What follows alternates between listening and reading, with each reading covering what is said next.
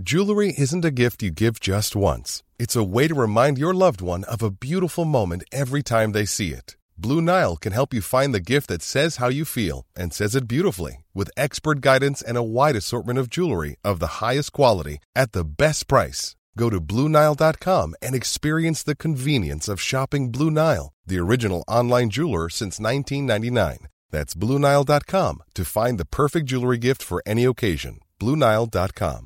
Hiring for your small business? If you're not looking for professionals on LinkedIn, you're looking in the wrong place. That's like looking for your car keys in a fish tank. LinkedIn helps you hire professionals you can't find anywhere else, even those who aren't actively searching for a new job but might be open to the perfect role. In a given month, over 70% of LinkedIn users don't even visit other leading job sites. So start looking in the right place. With LinkedIn, you can hire professionals like a professional. Post your free job on linkedin.com/achieve today.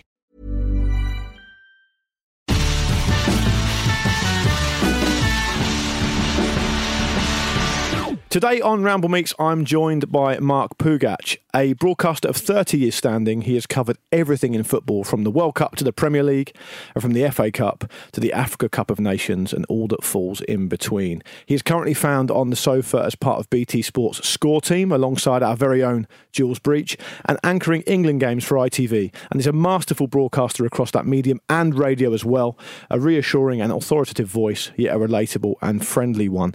Of his own career, he says, I've broadcasted from Auckland to Accrington and from Blyth to Brisbane, and every single time it's been a pleasure. Mark, welcome to Ramble Meets. Thank you very much, Luke. Lovely to be here. Thank you very much for coming in.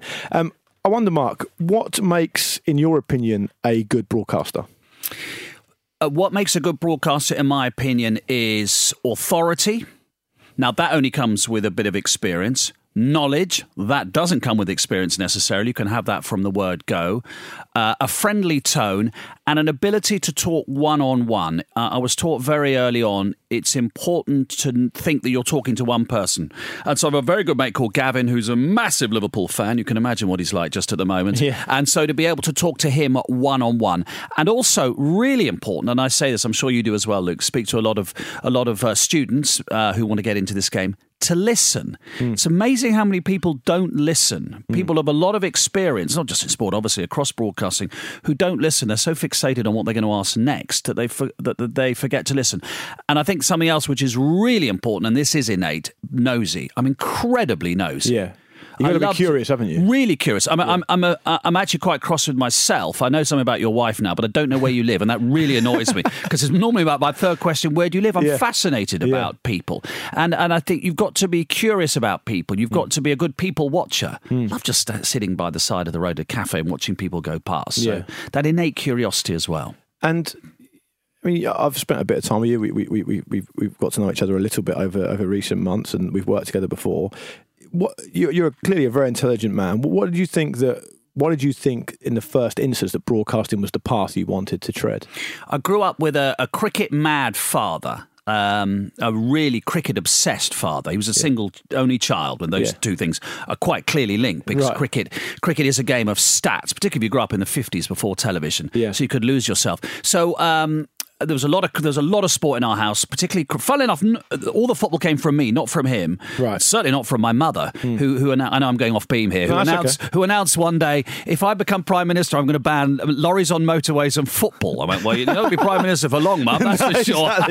Exactly. But I grew up in a real cricket family, rugby, racing and football from me. And I was listening to Test Match Special one day. My dad would play cricket with me every day he got back from the office.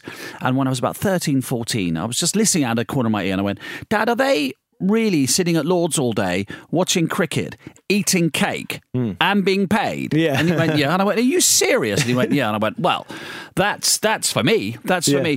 And I suppose luckily I didn't lose that sense of wonderment and excitement and ambition through my late teenage years, and thought, I'll just go and, crunch numbers and, do something else.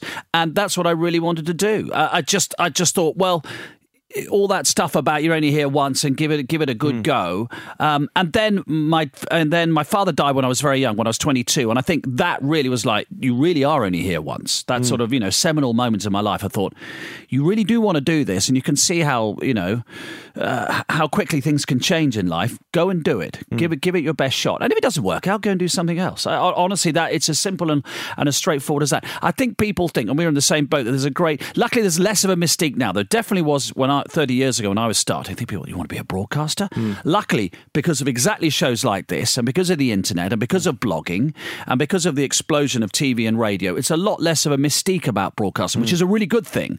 I think it's a lot more encompassing. In those days, it was a bit like, you want to do what? But I think for all the reasons I've explained, I thought, go for it. Yeah, I think the path is a lot clearer for people Much now. Clearer, and a lot more avenues. When I started, there was no 5 Live. There was Radio 5, there was no 5 Live. Sky was just starting. Obviously, there was no BT. There was obviously no blog, no internet, and all that. There are a lot fewer opportunities now. You can blog this afternoon, can't you? You can pod this afternoon if you want to. So that's great, and we are. Yeah. But I mean, you can be a 16-year-old boy or girl in your bedroom and deciding you wanted a pod. Yeah, that's exactly great. Right. Yeah, and I feel like the visualization of the job is really important. When I was young, I mean, I'm a little bit younger than you, but not that much younger. It was. You're right, a mystique. It felt like an almost unpenetrable barrier, whereas now people see behind the scenes all the time. They think they can visualize actually how it works, and they can maybe position themselves and see themselves in it. But lots of people grow up in this country and other countries, of course, obsessed with sport and liking to listen to the radio or watch TV or participate in it in some way, but hardly anyone does it. So it's all very well you saying this is why I wanted to do it, but how did you go about doing it then? So I went to university and I did a politics degree, and I'd already taken a little bit of advice as I was going to university, and someone said, just go and do a general degree because it's really good for you. Because the other thing I really like about broadcasters are people with a hinterland. Yeah. I don't want someone who's just obsessed with Notts County's left back 24/7. It's just not interesting. Yeah. I've got a politics degree. I'm fascinated by politics. I thought about even doing as politics as a broadcasting career, but then I thought, well, if I was in the middle of the summer, probably wish I was at the Test match or at the World Cup in Rio rather than at Westminster. Yeah. So I went and did that, and then I did and it still exists. I did a year's postgrad degree, was then called the London College of Printing. I think it's now called the London College of Communications on the Elephant and Castle. And there are lots of those. I know this sounds a bit like career advice, but it's really good. There's one in Falmouth. There's definitely one in Preston. There's London City, isn't there? About 4 or 5, and it gave me a year sort of stamp. Right, you are officially trained. Yeah. And I did it with people like Dave Clark, the brilliant Sky Darts commentator. Dave, Big Dave. Are you the same school as him? I'm from Leeds. Oh, really? Well, I'm from Tunbridge Wells. Yeah. Phil Mercer, who's the BBC stringer in Australia. Yeah. Angus Crawford, who's a Radio 4 BBC News reporter, brilliant. Stephen Chittenden, who I worked with at 5 Live for years. We did it all. So I did that. And then you're out there. You've got this piece of paper. Go and start freelancing. Yeah. And in those days, you literally wrote letters. Wrote letters to LBC. I wrote letter to used to be called GLR, BBC London, and went and started freelancing there, right at the bottom. Playing if you like, playing for Macclesfield's reserves. But that was great. Gave you a good stand there, good brilliant. And then I went to work. Then I went to work local radio in Chelmsford in BBC Essex for a couple of years. Oh, that was brilliant fun because you did everything. I commentated, I reported, I edited, I read the sports bulletins. I went and watched Southend and Colchester on a Friday night at Layer Road. I mean, fantastic. Yeah. When the ball used to hit every Colchester fan knows this. When the ball hit the stand on the far side, everyone used to shout "Rust" and then duck. Excellent. And also the local cab firm had their frequencies slightly in tune with the PA announcer at Layer Road. So occasionally in the middle of the second half, you'd hear 45, 45, 45 POB. Excellent. That was great. And then then you want to be you're playing for Colchester. You hope that Man United might see you and pick you up, and you hope you get a path. So that was your ambition, was it? Yeah. Then my path was to get to the BBC Radio Sports department. Plenty of people want to stay doing local stuff in their own area and stuff, but you were someone who really wanted to focus on that. I mean, I'd grown up listening to. I saw him 2 days. I saw him at Cheltenham, and I take the mickey out of him. I'd grown up listening to Jim Rosenthal presenting Sports Report. That's what I wanted to do. Right. Okay. And I said that to Jim. Yeah. So you're that much older than me, Jim. But what do you think that's what sets you apart then? Because I mean, I will do my best to try and slag you off a bit later, but I'm being very generous with you at the moment. Do you feel that's what set you apart, the ambition, or is it just that you were hard working at it, you were good at it, and you want to do more? I've never been afraid of working hard. You know, I had a very lucky upbringing. You know, I had a really, really lovely, happy upbringing. But I knew that if I wanted to get anywhere, I had to work hard. I knew I had to work hard. I've never been afraid of hard work. I'm still not afraid of hard work. And I never thought, what happens if it doesn't work? I just thought, work hard and see where it takes you. And if it hadn't worked out, then, you know, I got to 30 and I wanted to get married and have kids, I'd have probably gone to do something else. But you've got to be able to take the knocks in this business. Look, I had one the other day, Luke. I love working for 5 Live. They just said, thank you, you know, you've run out of road here. No matter how, you know, that's not an easy thing to hear after all those years. But you have to have a really thick skin in this business. You're not always nobody is lucky enough always to be in the first 11. You're really not. You're going to have a bash, and you have to be able to take it. So, but you know, I've been able to take those by and large, and I've been able to work hard. I like working hard. I definitely get this from my mother. My wife calls it my Protestant work ethic. She says you cannot sit down for an hour. After an hour, you go, right, we've got something to do. Right, what are we doing? Come on. You can't sit still. I can't sit still. Well, I mean, we'll talk maybe a bit about 5 Live later, but I'm also curious about your transition from radio into TV, because in my limited experience, a lot of people think you can relax into radio and you step up into TV, but it's not actually the case, is it? It's kind of they're just very, very different disciplines. It's taken me by surprise how different they are. I will admit that. They are completely different disciplines because how can we say this? Because once you're used to radio, like our studio now, you completely relax into it, don't you? You forget really, you're just talking mano a mano here. My friend Gavin, thinking about him, you completely relax into that. You start to get a rhythm and a feel of it. You know what it is. Television, well, for a start with television, you have to practice it an hour beforehand, and because the lighting needs to be right and the camera needs to be right, and the auto cues, the words have gone funny, and you want to rewrite the auto cue, you know, which is what you do. It is completely different, and there's someone talking in your ear. And particularly on commercial TV, you've got to hit the advert breaks because, as I say, we all like to eat, and that's how we get paid. You've got to hit they're non-negotiable. Exactly. You can't let the time slip 2 minutes past the hour like you can on radio before you go to the news. So how did the TV opportunity come about, is what I'm getting at? The TV opportunity came about, well, it came about initially because this is always the great thing about being at the BBC. If you worked on radio, obviously the TV department was just down the road, literally just down the corridor. So a couple of those opportunities came up along the way, and I did Match of the Day back in 2004. My first ever Match of the Day, which I missed my big sister's 50th birthday party for. Did you? Really? So downstairs in my downstairs loo is a sporting loo. So lots of pictures of me and my son and my kids, you know, doing sport. And one of them is actually a really funny montage of 6 pictures of me doing Match of the Day, and next to it is a picture of, I hope you're going to like this, the sister in question, the other sister, my wife, my mum, another sister, and the last one is a picture of my sister, and in the screen is Garth Crooks. So that's a long-winded way of saying.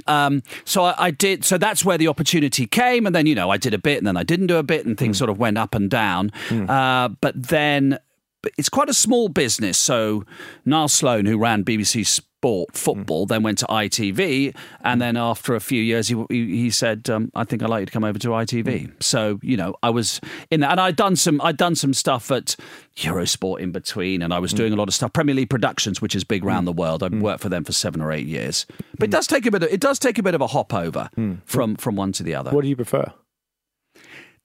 The honest answer to that is, when I've done like 5 days of telly, I love doing 5 days of radio, and vice versa. I like the challenge. It's to do television fluently and in a relaxed manner, particularly with a time pressure, is not easy. It makes me laugh that people think television's easy. Absolutely love it when people go, it's easy, just talk out loud. Okay, come and sit here. See how many voices you've got in your ear at the same time. You've got sometimes you can have 3 voices in your ear at the same time.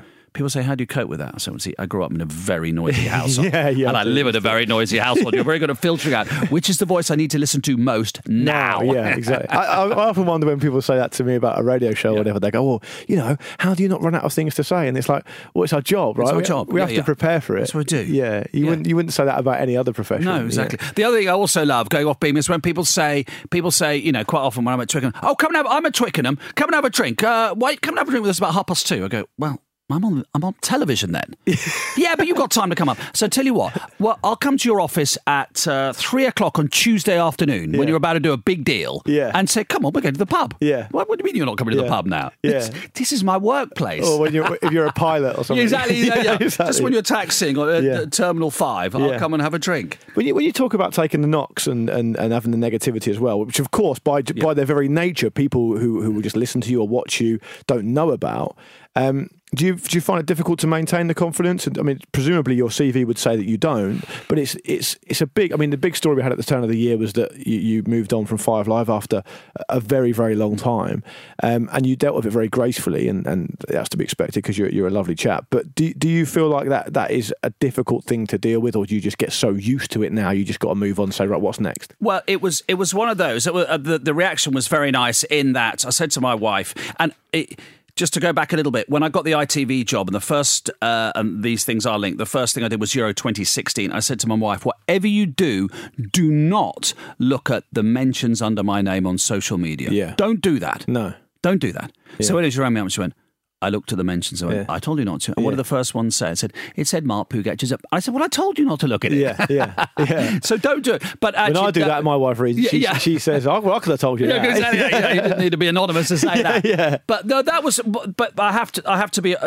My mum used to say to me, when somebody says something nice about you, Mark, just say thank you very much. So I just said thank you very much. That was very nice. And the nicest thing about it was I thought, well, I've obviously been doing it vaguely right for the last 25 years. That reaction. So that was nice. That was reassuring. That was comforting. That obviously, the way that I've been going about it, which is the way I wanted to go about it, and the way that naturally comes to me going about it, was obviously the correct way. Yeah. And then you think, well, hopefully somebody else will want that way. Yeah. So, as I say, it things have to be refreshed, and I get that completely. Yeah. And the wheel turns, and. I was sort of when it was all kicking off, and I was thinking about it, I thought, well, Fergie got rid of Kanchelskis, Ince and Hughes, didn't he, in sort of 12 months, and they'd won the double 12 months earlier. It's just, Which one of those are you? all three of them. Probably being East European descent, the Pougatch and probably Kanchelskis. Okay, that's not so bad. That's not so bad. It's the most exciting one. Exactly, yeah. He's quite a character, isn't he? And what are you looking for in co-host pundit broadcasters? What do you think makes a good? I mean, everyone's got an opinion on their favourite pundit or whatever. You work with them all.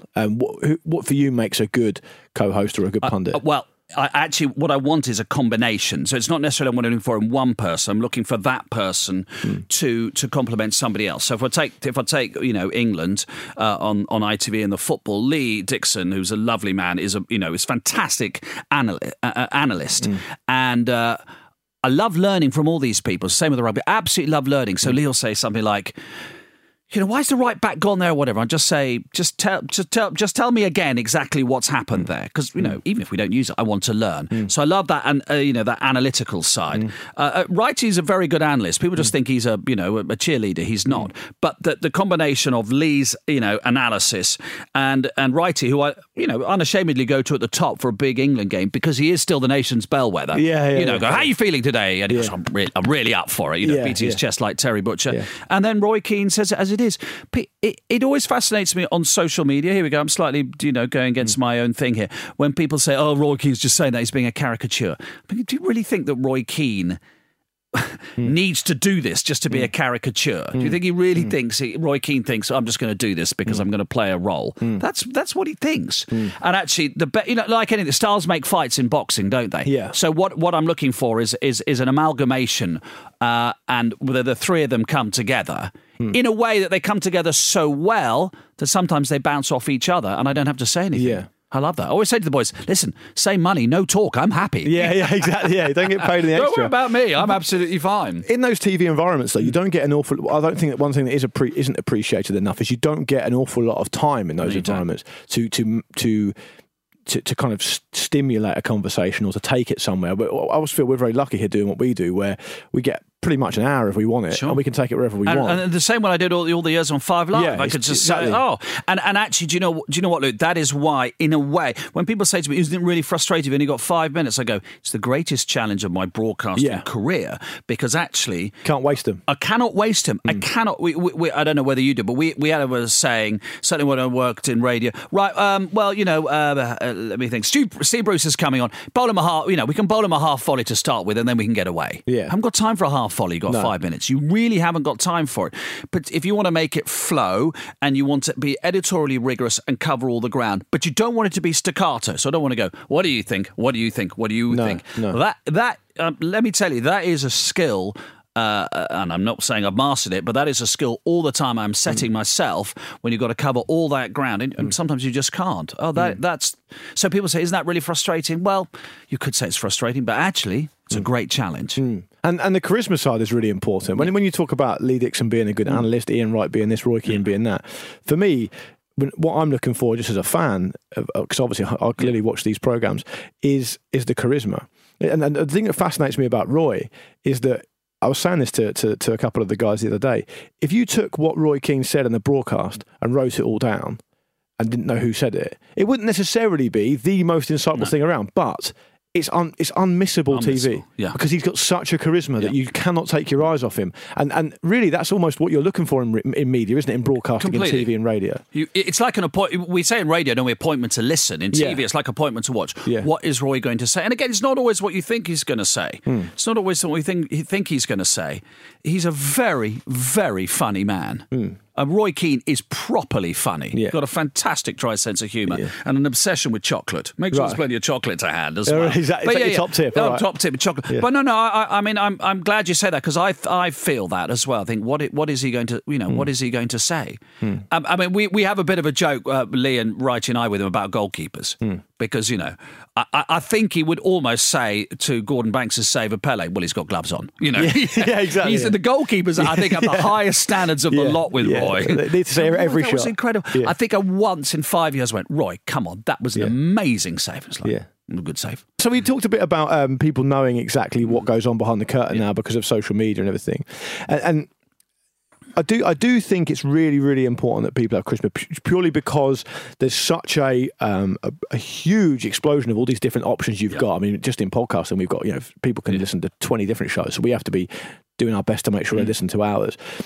But with your pundits you have on your shows, you clearly want to have charisma and all the rest of it.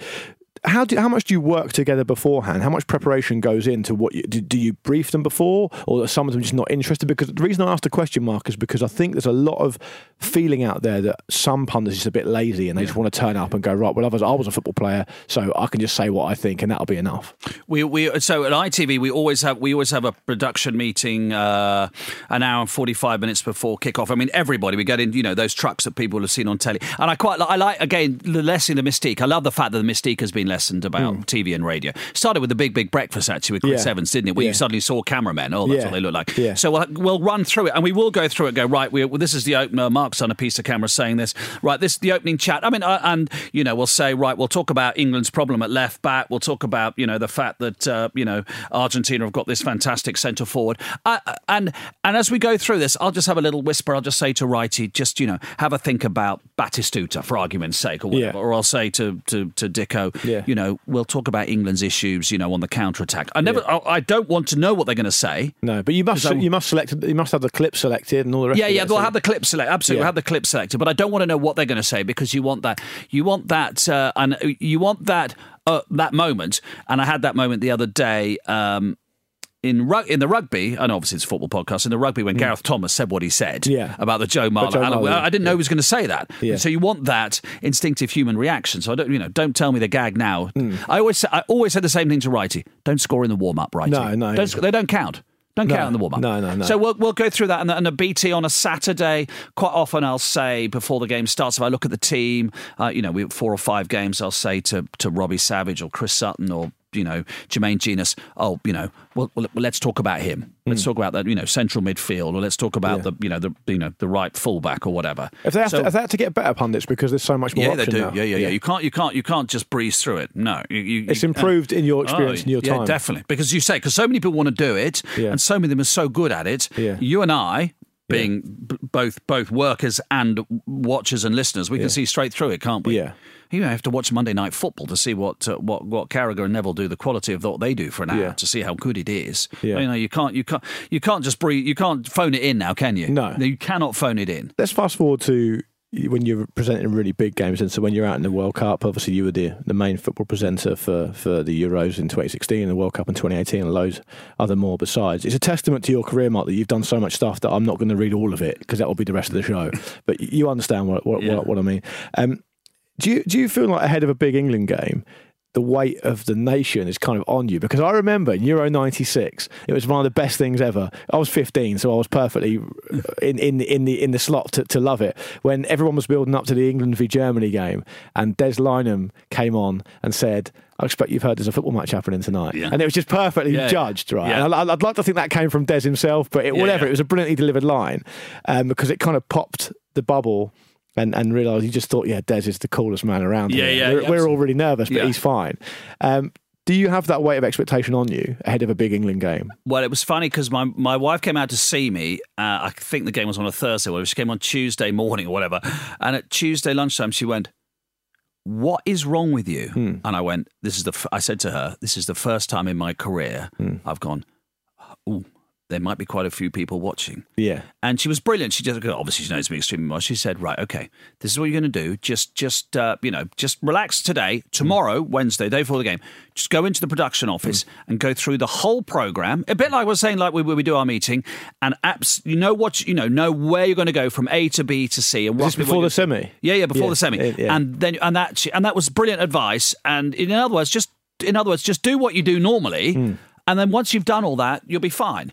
So once I've done all that, I'll be fine. But it's funny what you said about Des, because the other thing that was obsessive with me is how do I start the show? Yeah. And I bashed it around, and I deliberately, listen, I love Des as much as the next person. So I wasn't going to put myself under any pressure by watching Des doing his Des thing. And I can't remember what my line was, but I thought about it, and I think it was something to do with seize the moment. It was something to do with that. Yeah. And I talked about it with the editor, and I talked about it with the producer, and I said, listen, I think this is a good line. There's no tomorrow, whatever it was. Yeah. And they said, no, that's good.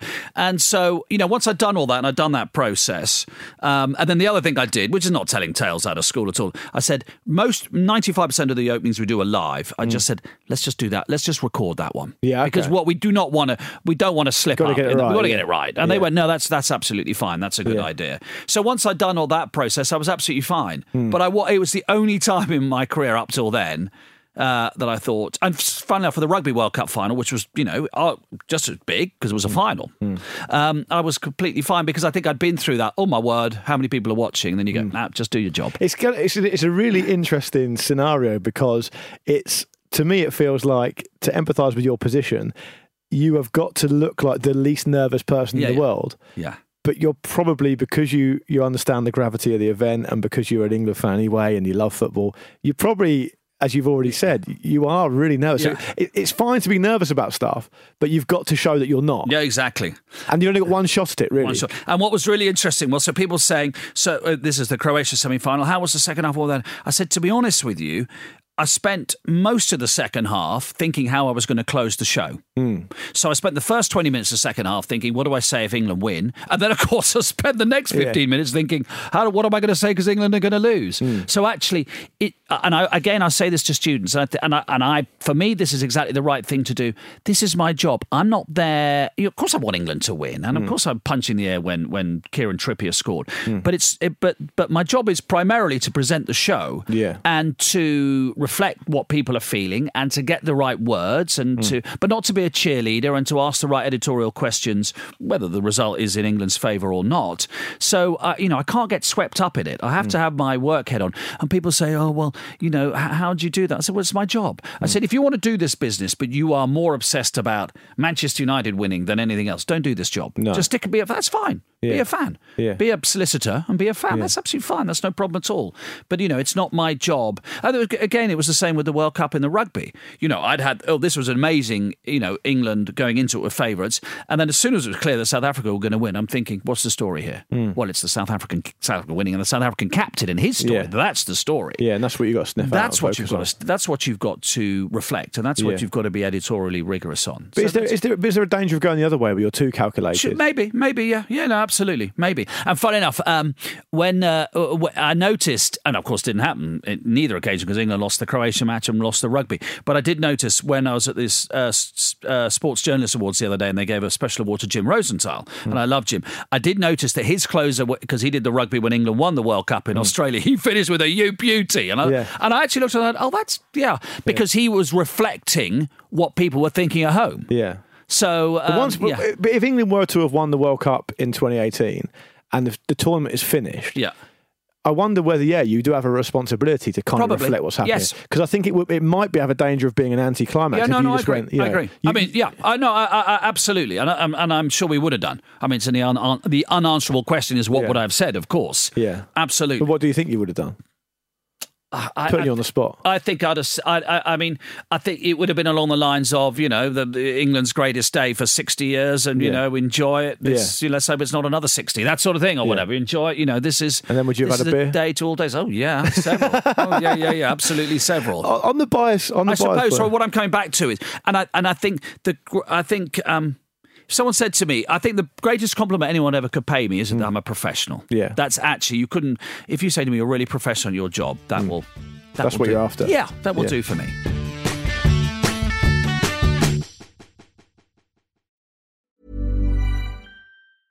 I'm Sandra, and I'm just the professional your small business was looking for. But you didn't hire me because you didn't use LinkedIn Jobs. LinkedIn has professionals you can't find anywhere else, including those who aren't actively looking for a new job, but might be open to the perfect role, like me.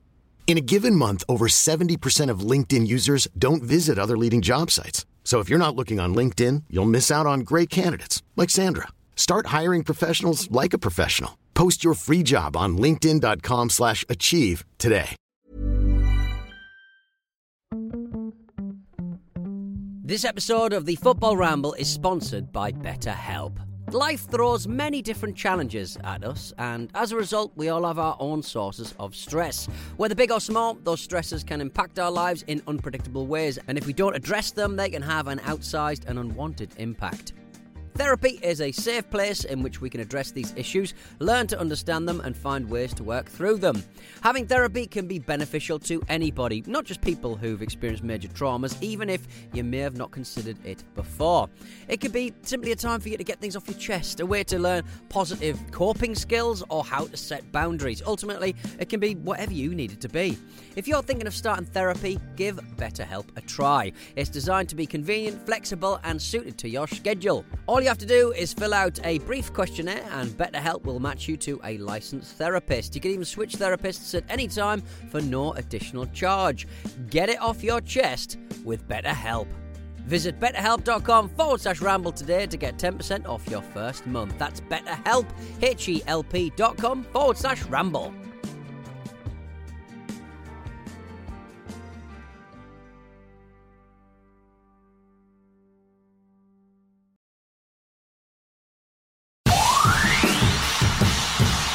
What's the future hold for you, then, Mark? What do you want to do next? I want. You never have a fit sense that you've kind of I've done all that now. So no. I just want. I love the industry so much, and I've loved what I've done, and I've been completely privileged to do it. I want to carry on doing it for as long as I can. I mean, it's as simple as that. I never particularly had apart from still being in the business and relevant when you're 30, so you don't go off and grow tomatoes for a living. Yeah. I just wanted to, I never had, I've got to do this by this, because this business does not work that way. You cannot plan this business. And even at my age now, I'm the other side of 50, I'm still, not just the other side, I'm only just the other side of 50. I still just want to be relevant and love it as much as ever. So I have a completely open mind. I love my work at ITV and I'd want to do that as long as they'll have me. And the same with the BT show on Saturday afternoon, which is tremendous fun. And I like to think that we've got a really, I'm a huge admirer of Jeff Stelling, and he's a lovely man, and you know what he's done over a quarter of a century is fantastic. I like to think we've got a really entertaining, viable product, which is just as good as theirs. So I want to carry on doing that as well. And we've got the lovely Jules. I love working with Jules. That's great fun. I love working with Jules. So I just want to carry on being viable and authoritative and doing it my way for as long as possible, radio and TV wise. And I think that's really important. I just said, do it my way. I made a decision early on.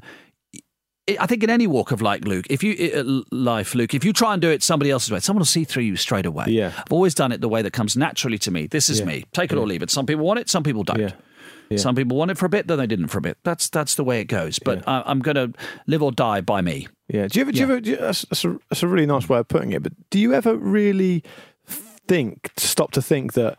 Hang on, and I know you're probably going to cringe at me saying this, but the difference between what you and I do is clearly you're much more successful at than me. But is that if I stopped doing these podcasts or the stuff I do, I mean, I do like a Friday night show on TalkSport. It's fine. I enjoy doing it. But if I stop that, the world isn't going to change. Nothing's really going to happen. They'll find another show. But you are genuinely providing the soundtrack in the case of the World Cup to people's lives. In 40 years' time, if England were to have won that World Cup in 2018, in 40 years' time there's some biopic coming out. It's a good chance you might be in the background of it or in it or asked about it. Do you ever have the feeling that, God, what I'm doing here is actually a really big deal? Because it is to a lot of people, not in a surgeon kind of kind of way, but in a general way. I think I turn it more the other way around, in that I would think that when the time comes, and I'm sitting in my armchair, hopefully with lots of grandchildren, I am answering this in a slightly different way. That I gave it everything I had. Yeah. I think it in that way, and if that means that people enjoyed it, or there might be something in a bit in the background because England won the World Cup, well then so be it. But I don't set out to do that. No, it's hard to avoid the gravitas of it, though, right? Yeah, but that's for other people to judge. I'm not interested, and I when my mates take the mickey out of me. Oh, you're a celebrity. I said, don't be ridiculous. Of course I'm not. And I'm not interested in that, and I didn't set out to be that, and I couldn't care less about that, because you and I know the celebrities are the people we interview. It's not you or I. No, exactly. It's really not you or I. Absolutely right. It's Roy Keane and Wrighty, isn't it? And you have to be like a listener surrogate, like a facilitator of it, basically. Yeah, exactly. Yeah. Graham Norton said we're the waiter. We are bringing the best of these people to you. Yeah. And we are, hopefully we're a well-dressed, well-read waiter, aren't we? Yeah. Who can add something to it. So to answer your question, if that's the way it is, then so be it. But it's not something I think about. It really isn't. You can't become the story, is that what you're saying? No, don't become the story. And so when don't become the story. So when you have a situation where... Don't be dull. I'm not saying be dull. No. And I do sometimes think, don't be too far the other way, Mark. Don't just be Olivier Giroud. I'm not saying he's dull. Yeah. Very handsome. Yeah. And just play a 1-2 all the time. Don't just be the person who the wall pass comes off. Yeah. You've got to throw a few things in here or there. Yeah. And I'm aware of that. Don't be a wallflower. But at the same time, you are not the story. So is it almost a bit like a referee then? Little bit. Yeah, a little bit. Yeah. If you're good at it, you're not really going to necessarily be nice. Yeah, probably. That's what I spoke to. That's fine. I think that's fine on telly. Again, go back to where we started. That's fine on telly when you've got 4 or 5 minutes of time. Yeah. It's fun enough. It's probably easier on radio. And in the days when I did Saturday afternoon, and sometimes we'd have 8 hours, I'd be standing on a touchline with a pen behind your ear. Literally, you can go where you want. Yeah. And you've probably got more freedom then and more flexibility to do that. Yeah. You've definitely got more flexibility on radio because of the time. Of course you have. Mm-hmm. Television is a lot more, especially commercial television, is a lot more prescriptive. But to go back to answer what we said earlier, that's where the challenge is. Yeah. That's where the broadcasting and editorial challenge is. I had Mark Chapman on here. It's very much a warm-up to your main event. I'm going to text him that. Yeah, I love Mark as well. And our listeners love Mark, and rightly so. He's a great guy. But when we talked about that, he's talked about, it was either me or him who suggested it. I think it might have been me who suggested it, and he initially got insulted, but then he kind of got it. Okay. It's about being the grouting between the tiles, right? Of course. Yeah. You need it. Of course you do. But you're not looking at the grouting. No. But if you don't have it, the tiles fall off. And I think I think what happens a little bit is, for my generation, is they go, oh, you want to be Des. As I said earlier, Des is brilliant. But don't forget, there's one big difference. There was very little television in those days. Yeah. There's 2 channels. Yeah. So you were Des or Dickie Davis, weren't you? Yeah. Now you can watch sport on so many different channels. You're never going to get us presenter deified to those levels. So I think sometimes people think, oh, well, you're not Des or you're not this. Well, do you know what I mean? Yeah. But by process, you can't be Des. You cannot be, because no one can be Des, because there are about 20 of us now, as opposed to 2. So think about it. You can want to be the best one out of those 20, though. Yeah, sure. You can want to be the best, and you've got to be your own person. You've got to have your own character, but you're never going to get those levels because it was like, are you Des or Dickie Davis, or are you Motti or Brian Moore? Do you know what I mean? It's a completely different world now. Yeah, it's a completely different world.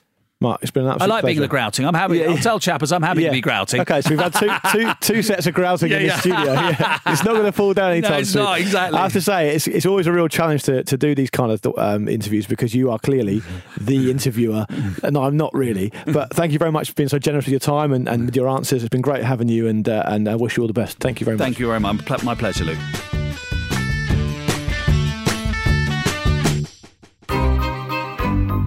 This was a Stakhanov production.